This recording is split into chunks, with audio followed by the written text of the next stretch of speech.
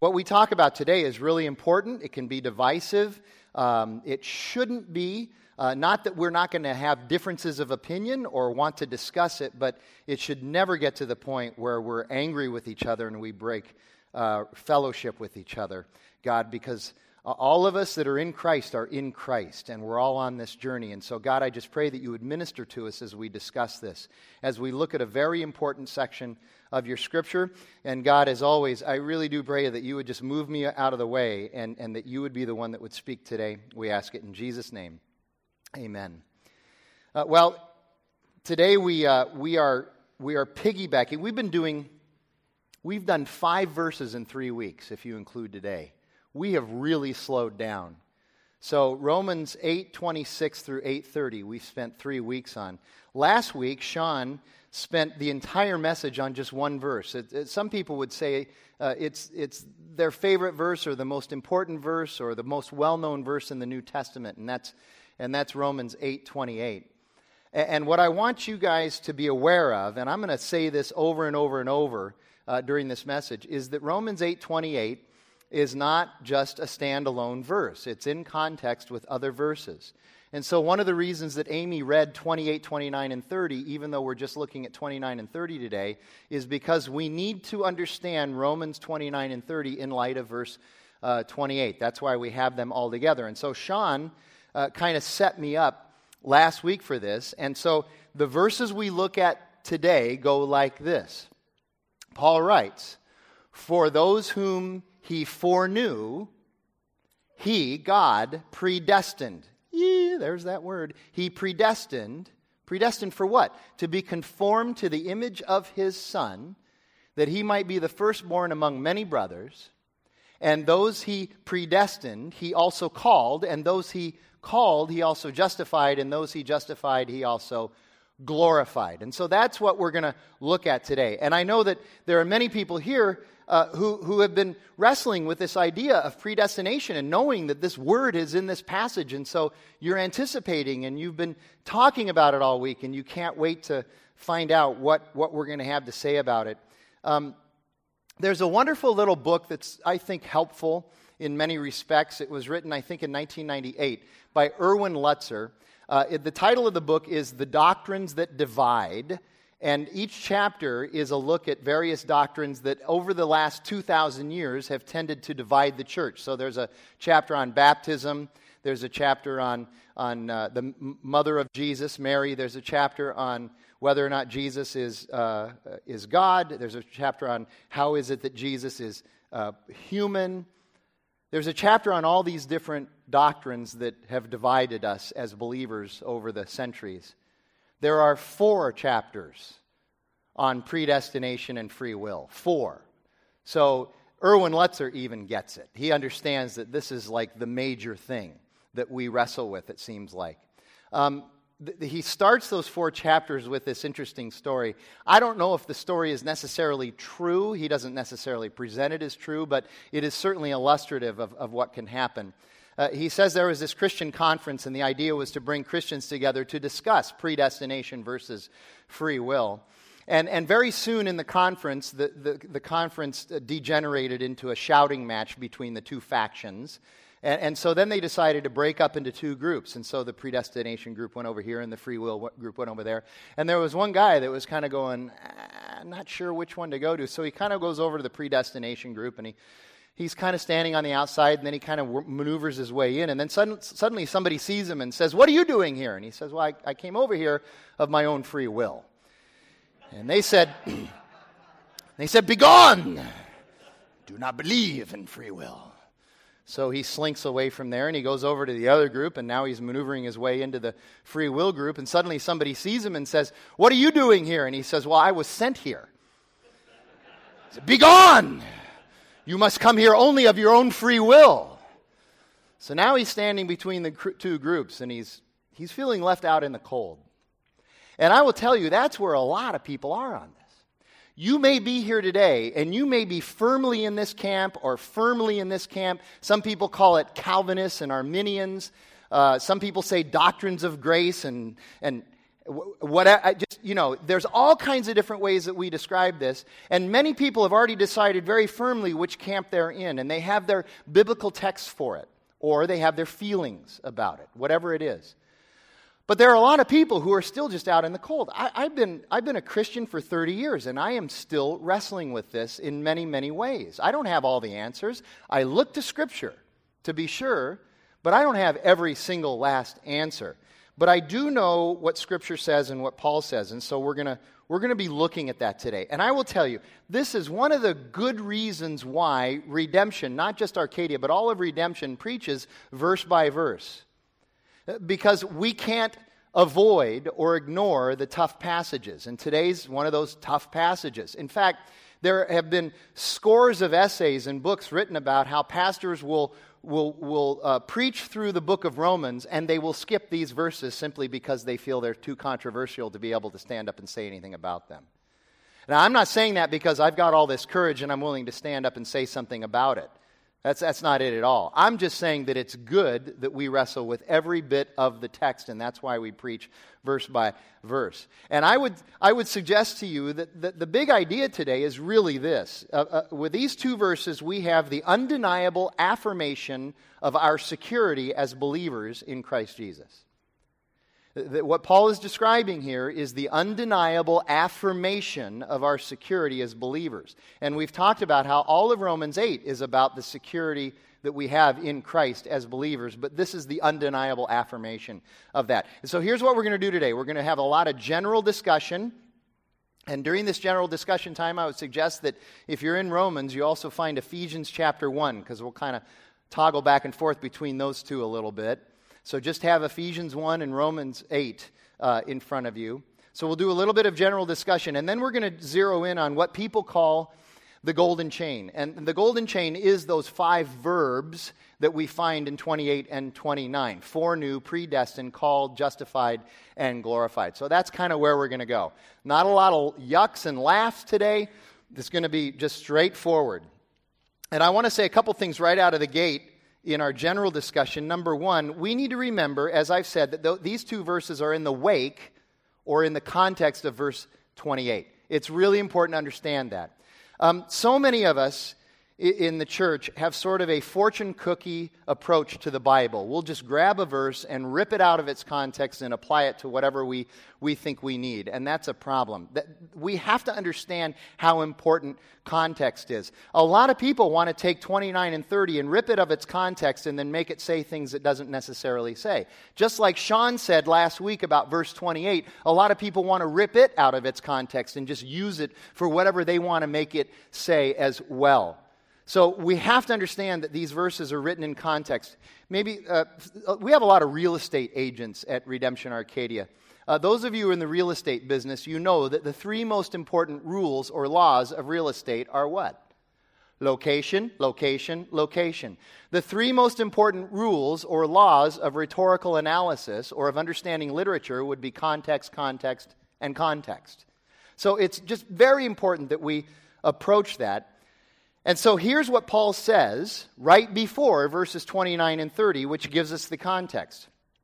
He says, and we know, in other words, this is a fact, and we know that for those who love God, as Sean said last week, this promise is only for Christians, for those who love God, all things work together for good. And the way the verb is constructed in there is that we understand that it's God who is doing the working. It's not fate or chance or us. It's God doing the working. Here you go. Let me just say this. In other words, verse 28 is about God.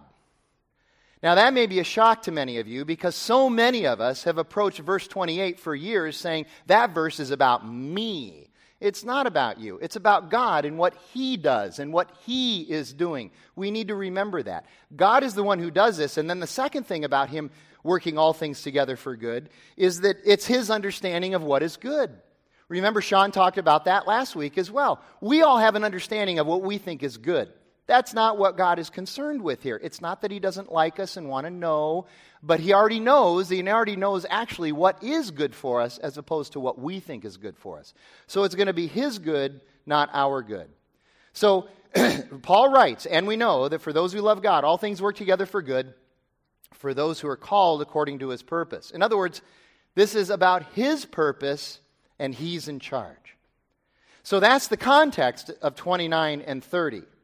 And then the second thing I want to mention is this.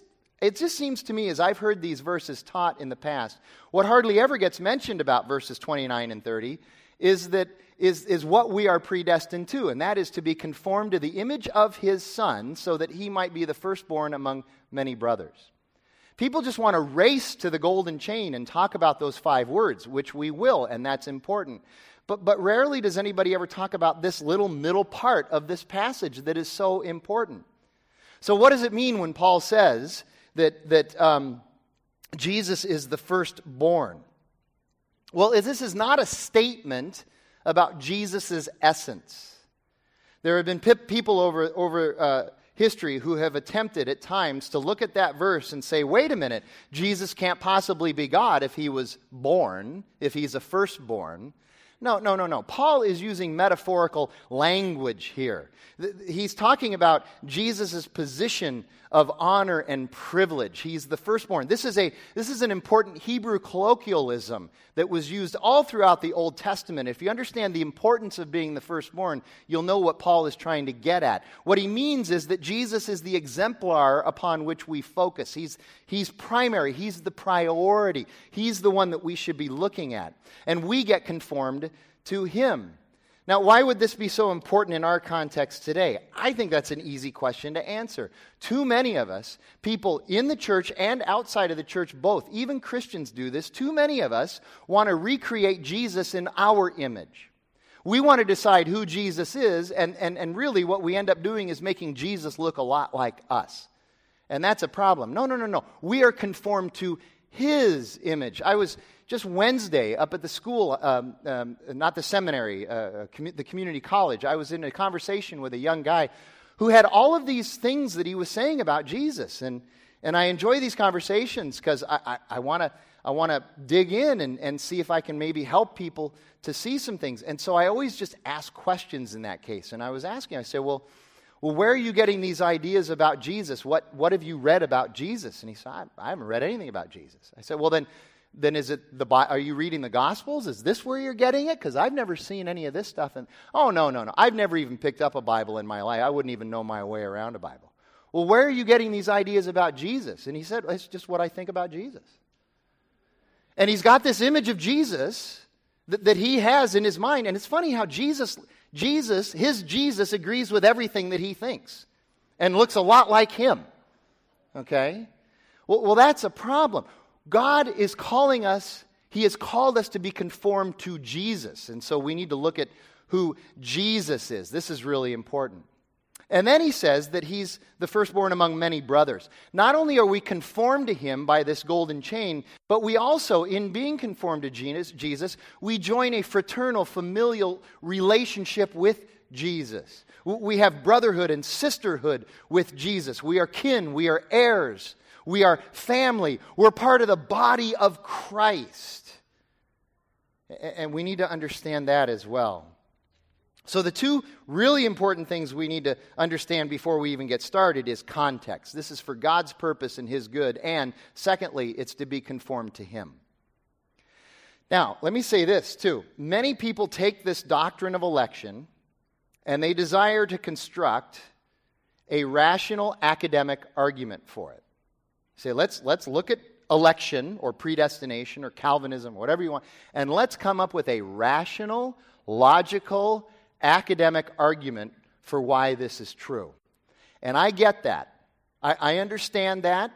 I've done that myself. I've been to seminary. Granted, it wasn't Dallas Theological Seminary. It's like a pseudo-seminary Fuller. I get that, okay? You know, I get that, but they still made me do it at Fuller. I mean, we read a book or two at Fuller, and so I did this stuff, okay? And I understand that, and that's an important exercise. But I will tell you that I've just grown and grown and grown. I still read the stuff, but I grow. I prefer to mostly let just Scripture speak for itself. What does God's Word say? Not how can I weave an indisputable argument. And here's something that just hit me a couple of months ago. If I believed I could argue a better case for election than God's Word, then how could I also believe that all of salvation is God's work and not partly mine? You see, the two don't go together. Either God is sovereign or he's not. Either he's got this figured out or he doesn't. He really doesn't need any help from me. So I promise you, here's what I'm trying to do today. I'm going to do everything I can to let the text speak for itself while we unpack it. I'm also going to be citing other biblical texts, Ephesians, for instance. But I'll also just admit, this is not necessarily easy. I am going to get in the way sometimes. I will. In fact, Jackie's told me that's my special spiritual gift, over and above everything else, just getting in the way, okay? But someone has to talk about it, and that's going to be me. So even if you're not in this camp, okay, I would just ask that you'd pray for me as we go through this. And here's one of the things that I really do wrestle with. I'm going to tell you about an incident that happened a little over a year ago. It's a common incident, though. It's a really common incident. And I don't say this to belittle anybody. I want to tell this to help you understand how much emotion and feelings get involved in this exercise and where we have to sort of between what is said in the text and what is just really our emotion welling up in us. We had a couple that was attending here a little over a year ago. They had attended for a couple of months, and then they went to Sean Mortenson's membership class. And they were in the second week of the membership class, and the second week is generally where we get into some doctrines that redemption affirms and believes in. And Sean was talking about election. So as soon as the class was over, this couple came running up and grabbed me and pulled me aside and said, "So you guys really believe in this election stuff, don't you?" And I said, "Well, you just came out of Sean's class, so I'm assuming he just kind of went through that with you. Didn't he walk you through all the biblical texts?" And here's what he said. "Yes, but I'm not concerned with what the Bible says. I know what the Bible says. What I'm concerned about, though, is what's fair." At that point, I just kind of shrug my shoulders and say, "Okay, I love you. We're not in the same camp, but I don't. If I can't bring up the Bible, I've got nothing. I concede. You win." Okay? This is why it's important that we have a text. Now, maybe the Bible's not your text, but at least have a text, okay? That's a start. That's a beginning, anyway. If we allow just what we think is fair or right to determine everything that we're going to do, then we got a problem, because then you're going to run into somebody else who just thinks what's fair and right, and it's going to be different. Okay? So what we're going to look at is Scripture. Okay? So it's Romans 8:28 through 30. Let me read it one more time. Again, reading what we had last week as well. Paul writes, "And we know that for those who love God, all things work together for good, for those who are called according to his purpose. For those whom he foreknew, he also predestined to be conformed to the image of his Son, in order that he might be the firstborn among many brothers. And those whom he predestined, he also called. And those whom he called, he also justified. And those whom he justified, he also glorified."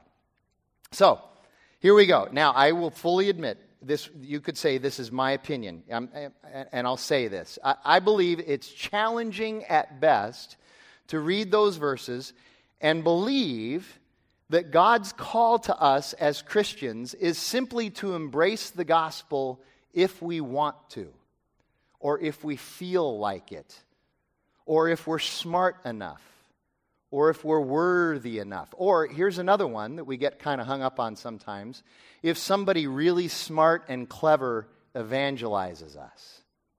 That's how this call works. I think it's a challenge to read this the way it's written.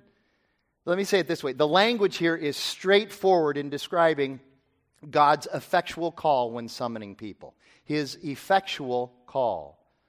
So what does effectual mean? It simply means that God has the authority and the power to make this happen. It is by his love, his will, and his purpose that he is going to make this happen. It's through his sovereignty. And I've said this many times before. Regardless of anything else that we believe, we need to understand, okay, we do need to understand that God is sovereign, and if he's not sovereign, then he's not God. If he doesn't have all authority, then he's not God. Now, some people do not see this as good news. Some people really don't see this as good news. And I understand that. It's something we need to wrestle with. But I would suggest to you that it is good news. Because if we had something to do with our salvation, then we could also have something to do with undoing our salvation. And that would be a problem. This chapter 8, is all about our security as believers. And if we had something to do with this, I guarantee you, chapter 8 could not be written. Because we would foul up our salvation one way or another at some point. This is all about God's ability to save us. All of Romans 8 is the security of the believer, and there is no defeat. And that security comes from God. So these two verses that we look at, 29 and 30, describe the result of what happens when God works all things together for good for those who love Him and are called according to His purpose. And the ultimate goal, the ultimate purpose, the telos, the destination of this calling and saving, as I said, is clearly stated in verse 29, that we are conformed to the image of His Son. See, this is all about God. This is about His glory. It's about His good, and it's about His purpose. And I know the frustration we can have with that. Some people would think, well, that's really selfish and self-centered of God, that it's all about Him. Well, was it selfish and self-centered of Him to sacrifice His Son for you? I don't think so. See, our problem, the problem with the human condition, the corrupt, fallen human condition, is that we don't really have a grasp of what good really is. What God's good really is. We assume it's us. We assume we have a clear vision of what is good. And if what we think is good would just happen, then everything would be wonderful. But Paul says in Romans chapter 1 that in our corrupt nature, because of the fall, we have spent our entire lives exchanging the truth of God for a lie. And that's one of the lies, that we know better than God what is good. God knows what is good. So when God tells us what's actually true and good, we always find reasons to push back, to make excuses, to not believe, or to rationalize our own self-centeredness. As Paul says in Romans 1, we suppress the truth. We know the truth is there, and that word suppress in the Greek literally means to press down and to sit on, so that the truth has no way to get out. We exchange the truth of God for lies, and then we spend our lives suppressing the truth. And so that's the problem. You and I are the problem. We have to recognize that. It's Paul in 7:24 crying out, "O wretched man that I am, who will save me from this body of death?" You know the song, the wonderful song, Amazing Grace, right? Amazing grace, how sweet the sound that saves a wretch like me. That's biblical. That's from Romans 7:24, right? Okay. It's interesting, during the 90s, there was a big movement by worship leaders and pastors and other church leaders who changed the words of Amazing Grace to say, "Amazing grace, how sweet the sound, who saved anybody know? Soul like me." They changed the word wretch to soul, and the reason was because they didn't want the song damaging anybody's delicate self-esteem. That's exactly why they were doing it. That's a problem. Paul doesn't have low self-esteem when he cries out, "What a wretch I am, who will save me from this body of death?" He's crying out in gratitude that it was God through His Son who saved him. It's not a cry of desperation, it's a cry of gratitude. It's the gospel. I'm the one who screwed this up. I can't save myself. I need God to intervene. And that's exactly what has happened. So it is that He saved us as wretches and gave us the soul that will end up in heaven. So now, the golden chain. John Stott, the great preacher and author, calls this God's 5 undeniable affirmation of our security as believers. And here's what's interesting about these verbs. Every one of them is in the past tense. And so what Paul is writing here in these 2 verses is a narrative description of the Christian experience and its results. He's writing a narrative description of the Christian experience and its results. In other words, if you're saved, this is what has happened. And the first thing is that God foreknew you. Now, some of you are like, okay, great, get to predestination. The problem is that foreknew is actually the most misunderstood word in the chain. Predestination is the most controversial, yes, but foreknew is actually the most misunderstood word. The word here means that God foreknew people, not what they are going to do. A lot of people believe that when it says that God foreknew us, He somehow looked down the corridors of eternity and knew who was going to choose Him, knew what we were going to do, and on that basis, that's how He predestined us. He knew what our actions would be.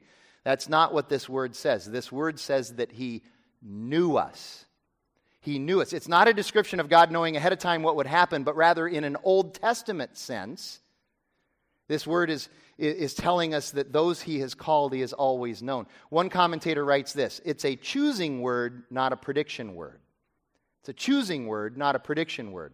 Ephesians chapter 1, verses 3 and 4 says this: Blessed be the God and Father of our Lord Jesus Christ, who has blessed us in Christ with every spiritual blessing in the heavenly places, even as He chose us in Him before the foundation of the world.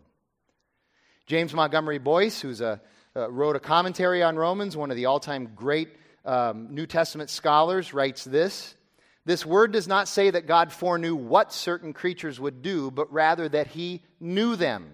It is not talking about human actions at all. On the contrary, it is speaking entirely of God and what God does. And I want you to just consider this. If this foreknowledge had to do with God knowing who would choose Him, then nobody would be saved, because it's in complete contradiction if you think that somebody could choose Him with what Paul has already written in Romans chapter 3. Here's what Paul writes in Romans chapter 3. I know it was a long time ago, so here you go. I'll remind you. No one is good, no, not one. No one is righteous, no one understands, no one seeks after God. So if that's true, and it is, then how could anybody choose God? And I think part of our problem is that you and I, as 21st century Western individualists, we place so much importance on our ability to choose. We have freedom of choice. We can choose to be whoever we want to be. We can create our identity. It's all up to us. We determine our fate. And the problem is that the gospel stands in stark opposition to this way of thinking. Isaiah 55 says, God's thoughts are not our thoughts, and God's ways are not our ways. What we need to remember is that our idea of theology and how it works, and God's idea of theology and how it does work, are more often than we realize two completely different things. And by the way, let me just say here, yeah, grace really isn't fair. Grace really isn't fair, and thank God it isn't. Thank God it isn't, because what's fair is that I would be condemned because I'm a sinner. That's what would be fair. Here's what I want you to hear. God's grace is not an American marketplace phenomenon. God's grace is not an American marketplace phenomenon. We can't lay our grid over it and determine that that's how it looks. His grace is radical. It's mysterious. And that's actually a good thing. And we should engage and wrestle and not run from it. That's foreknew. Here's the word, predestined, the next word. It's the most controversial word. Bill Hybels, who's a pastor of a large church outside of Chicago and an author, some of you know who he is, he says this: the only way to get predestination out of the Bible is with scissors. And Romans 9 is coming, so hang in there. I mean, we got Romans 9, 10, and 11, which still engages this conversation for quite some time. Paul writes in Ephesians chapter 1, verses 5 and 6, in love, He predestined us for adoption as sons through Jesus Christ, according to the purpose of His will, to the praise of His glorious grace, with which He has blessed us in the Beloved. He has predestined us for adoption, according to the purpose of His will. The word predestined literally means to mark out with boundaries. And so it means that there is a destination, a boundaried destination that we are predestined for, and that destination is to be conformed to the image of His Son. That's what it is. We are to be conformed to Christ, to His life, His character, His Spirit, who He is. So that's the location that we're predestined for, to be conformed. It means that God predestined us for reconciliation with Him through Jesus Christ, for justification, that we would have right standing before God, that we would have fulfilled the law completely and perfectly, that we're going to be restored, and that we're going to be glorified, because that's how we're conformed to Christ. Ephesians 1:11 says it this way: in Him we have obtained an inheritance, having been predestined according to the purpose of Him who works all things according to the counsel of His will. Another author, Robert Haldane, says this: God knows what will be because God determines what is.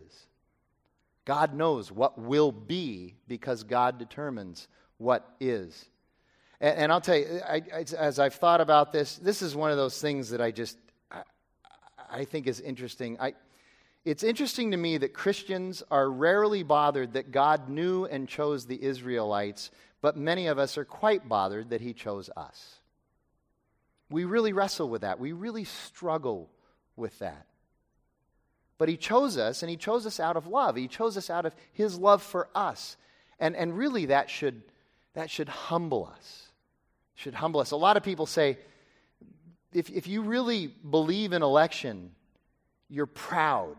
You're filled with pride. And I would say, that would be the wrong approach. I'm humbled that He would choose us, that He would choose to work through us, and that He would choose to save us and to glorify us. A little story. This would be an intensity break for you right now, so you can relax for about the next minute, okay? It's been pretty intense. There's a guy named Harry Ironside. He lived in the 20th century, and during the middle of the 20th century, he was the pastor of D.L. Moody's Bible Church in Chicago. And they were having an evening service once, and somebody got up and gave their testimony, and this man was talking about how God had saved him, and that the work of Christ was his justification. And so after the service, another man walked up to this guy and said, I appreciate your testimony, but the problem is that you gave yourself absolutely no credit in that testimony. You did your part, and you should have told us that. And the man replied by saying this: oh yes, I'm sorry. You're right. I should have mentioned that. I really should have said something about my part. My part was running away as fast as I could from God, and God's part was running after me until He caught me. It's when Schrader says that the only thing you and I bring to our salvation is our sin. And that's what God takes care of for us through Christ. So understand, if God's predestination of His children was based on Him knowing beforehand that we would decide on Him, His sovereignty has actually been removed from salvation, and it becomes about us. And that's our tendency. We want things to be about us, but this is about God. Salvation is God's glory, and we're told also that we are His glory. So then we get to this word called. We're called, and it's an effectual call. We say, well, why must it be effectual? It's kind of interesting. In John chapter 3, verse 19, listen to what Jesus says. And here's why it's interesting. It's in the wake, or in the context of chapter 3, verse 16. It's very close to verse 16, which is that famous chapter that we like to quote and hold up signs at football games, John 3:16. For those... God so loved the world that He gave His only Son. It's so popular that I forgot it. God so loved the world that He gave His only Son, that whoever would believe in Him will not perish but have everlasting life. Well, right after that, Jesus says this, and this is the judgment. The light has come into the world, and people love the darkness rather than the light because their works were evil. Left to our own devices, we love our darkness. And so God's call on us, we can't respond to it unless it's effectual, unless there's power behind that call, and God has that power. Isaiah 55, I've already quoted it once. I'll give you verses 10 and 11 now. This is, again, speaking of the power of God's call. Isaiah records these words of God. For as the rain and the snow come down from heaven, and do not return there, but water the earth, making it bring forth and sprout, giving seed to the sower and bread to the eater, so shall my word be that goes out from my mouth. It shall not return to me empty, but it shall accomplish that which I purpose, and shall succeed in the thing for which I sent it. Some of us would say, but wait a minute, doesn't God call everyone? Yes, there is a general call on all people. But again, that ability to respond is what is at issue here. There is no one righteous, no, not one, no one who seeks after God. Therefore, there has to be an effectual call, one that has power, and it's a call according to His purpose. And I know that some people would say, wait a minute, where does faith fit into this then? You're always talking about faith, but faith isn't even in these verses. Faith it's bound up in this effectual call. Once He has called us with His effectual call, then we have the faith. The faith is given to us by this effectual call. Then we get into that fourth word, justified.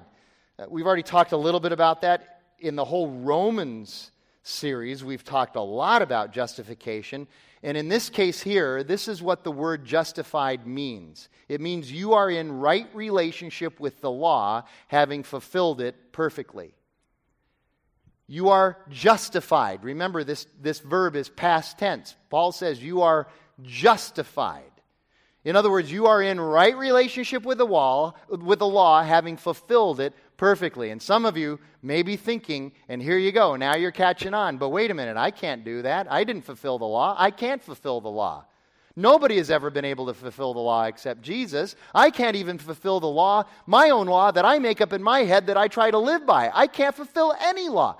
Yes, you're right, but Jesus has fulfilled the law, and if you are in Him, He has fulfilled the law in you. You are justified. When God looks at you, He sees you as perfectly fulfilling the law. The source of this justification is the grace of God. Again, here's a little conflation of some verses from Romans 3 that tell the story. Paul writes, no one is righteous, and by the works of the law no human being will be justified. But we are justified by His grace as a gift through the redemption that is in Christ Jesus, whom God put forward as a propitiation by His blood. So we are justified. We stand righteous before God now. It's done. And then glorified. We talked on February 16th about the difficulty that we sometimes have in describing and defining the word glorified because we really haven't experienced it yet. It's something that's going to happen in the future. Glorification correlates with the coming of Christ in glory the second time, the second advent, the parousia, the second coming of Jesus. And glorification for believers is also associated with the renewing of creation. In other words, glorification comes when everything, ourselves and creation, is made new, and everything is the way it's supposed to be. But it's in the future. We haven't experienced this yet, and this is a past tense verb, so Paul is saying it is in fact done in our lives. It's a past tense verb that looks ahead to the future with complete certainty. So we might say, well, why would Paul do this? Why would Paul use a past tense even though it's in the future?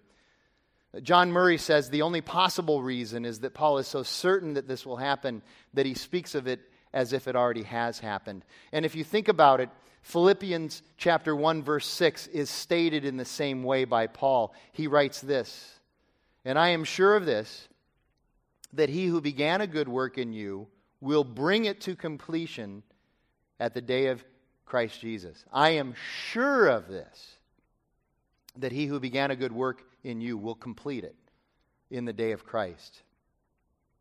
And this will affect how we live. Why is this important, Frank? Aren't we splitting theological hairs? I think it's important because it could affect the way we live. If we live in the promise of our future glorification with God, we will press into the Spirit with much more joy and diligence. Or I could say it this way, the Spirit will be able to then press into us with much more joy and diligence in our lives. Here you go. Let me ask this question. Let's say Friday, you've set up, you're going to go to Pita Jungle or the Essence Cafe for lunch. Okay? You're planning to go there. What preparations are you going to make for going to Pita Jungle or Essence Cafe? What preparations? You can spend all week thinking about the things that you have to do to prepare to go there. I would argue that maybe there's one thing you need to think about, and that's how to find a parking place at either of those places. Okay? That might be the only thing you need to do, though. You're not fretting about this. You're not thinking about it. You're not preparing for it. Okay? But let's say this afternoon you get home and the White House calls you. And they're inviting you to dinner with the President and Michelle on Saturday night. No, it wouldn't be Saturday night because you'd have to miss church Sunday. Friday night you're going to go. You're going to go have dinner in the White House with Mr. and Mrs. Obama. How much are you going to prepare for that? You're going to spend this whole next week preparing. I would say that Fashion Square will certainly be on the docket. You will visit there at least 3 times. You'll be thinking about all the things that you want to say to the president, all of his affirmations, or if you're on the other side of the aisle, all of the complaints that you might have. You might even skip work all week preparing for this trip to be able to go there. See, this is how we can approach this idea of glorification. This is our hope. This is what Paul says is our hope. He talked about this in the middle of chapter 8. This is what gives us our hope. This is the guarantee, the promise of what we have to look forward to. And he is so certain about it that he states it as if it's already happened. Everything that happens in life is used for God's good. That's verse 28. And our glorification. That's verse 30. And so here's how this chain links together. God knows you and determines your destiny, which is to be conformed to the image of Christ. So he calls you effectually, which results in your justification and your glorification. Ray Ortlund has written a magnificent book on Romans chapter 8, and he says this about glorification. He says, our final redemption is called glorification because sin is not just bad, it is humiliating. Jesus did not die just to make us good. He died to make us great and glorious and conformed to the image of Him. So if our redemption could be compared to a building project, we could say this. The plans were drawn up in eternity past. The price was paid in advance and in full by Christ at the cross. The foundation was laid in our conversion, and we are now under construction, and God builds no follies. That's the gospel. That's the good news of Jesus Christ. Let me pray, and David's going to come up, and along with Eugene and the rest of the band, and they're going to lead us in our time of response. God, we thank you for these truths, and we thank you for your word. We thank you for your love and your affirmation. And God, I just pray that as we wrestle with this, that we would seek to listen to you, to listen to your Spirit, to read your word, and to seek the counsel of other friends and leaders, and that we would have fruitful conversations about this. God, we thank you for loving us and giving us your grace. We pray it in Jesus' name. Amen.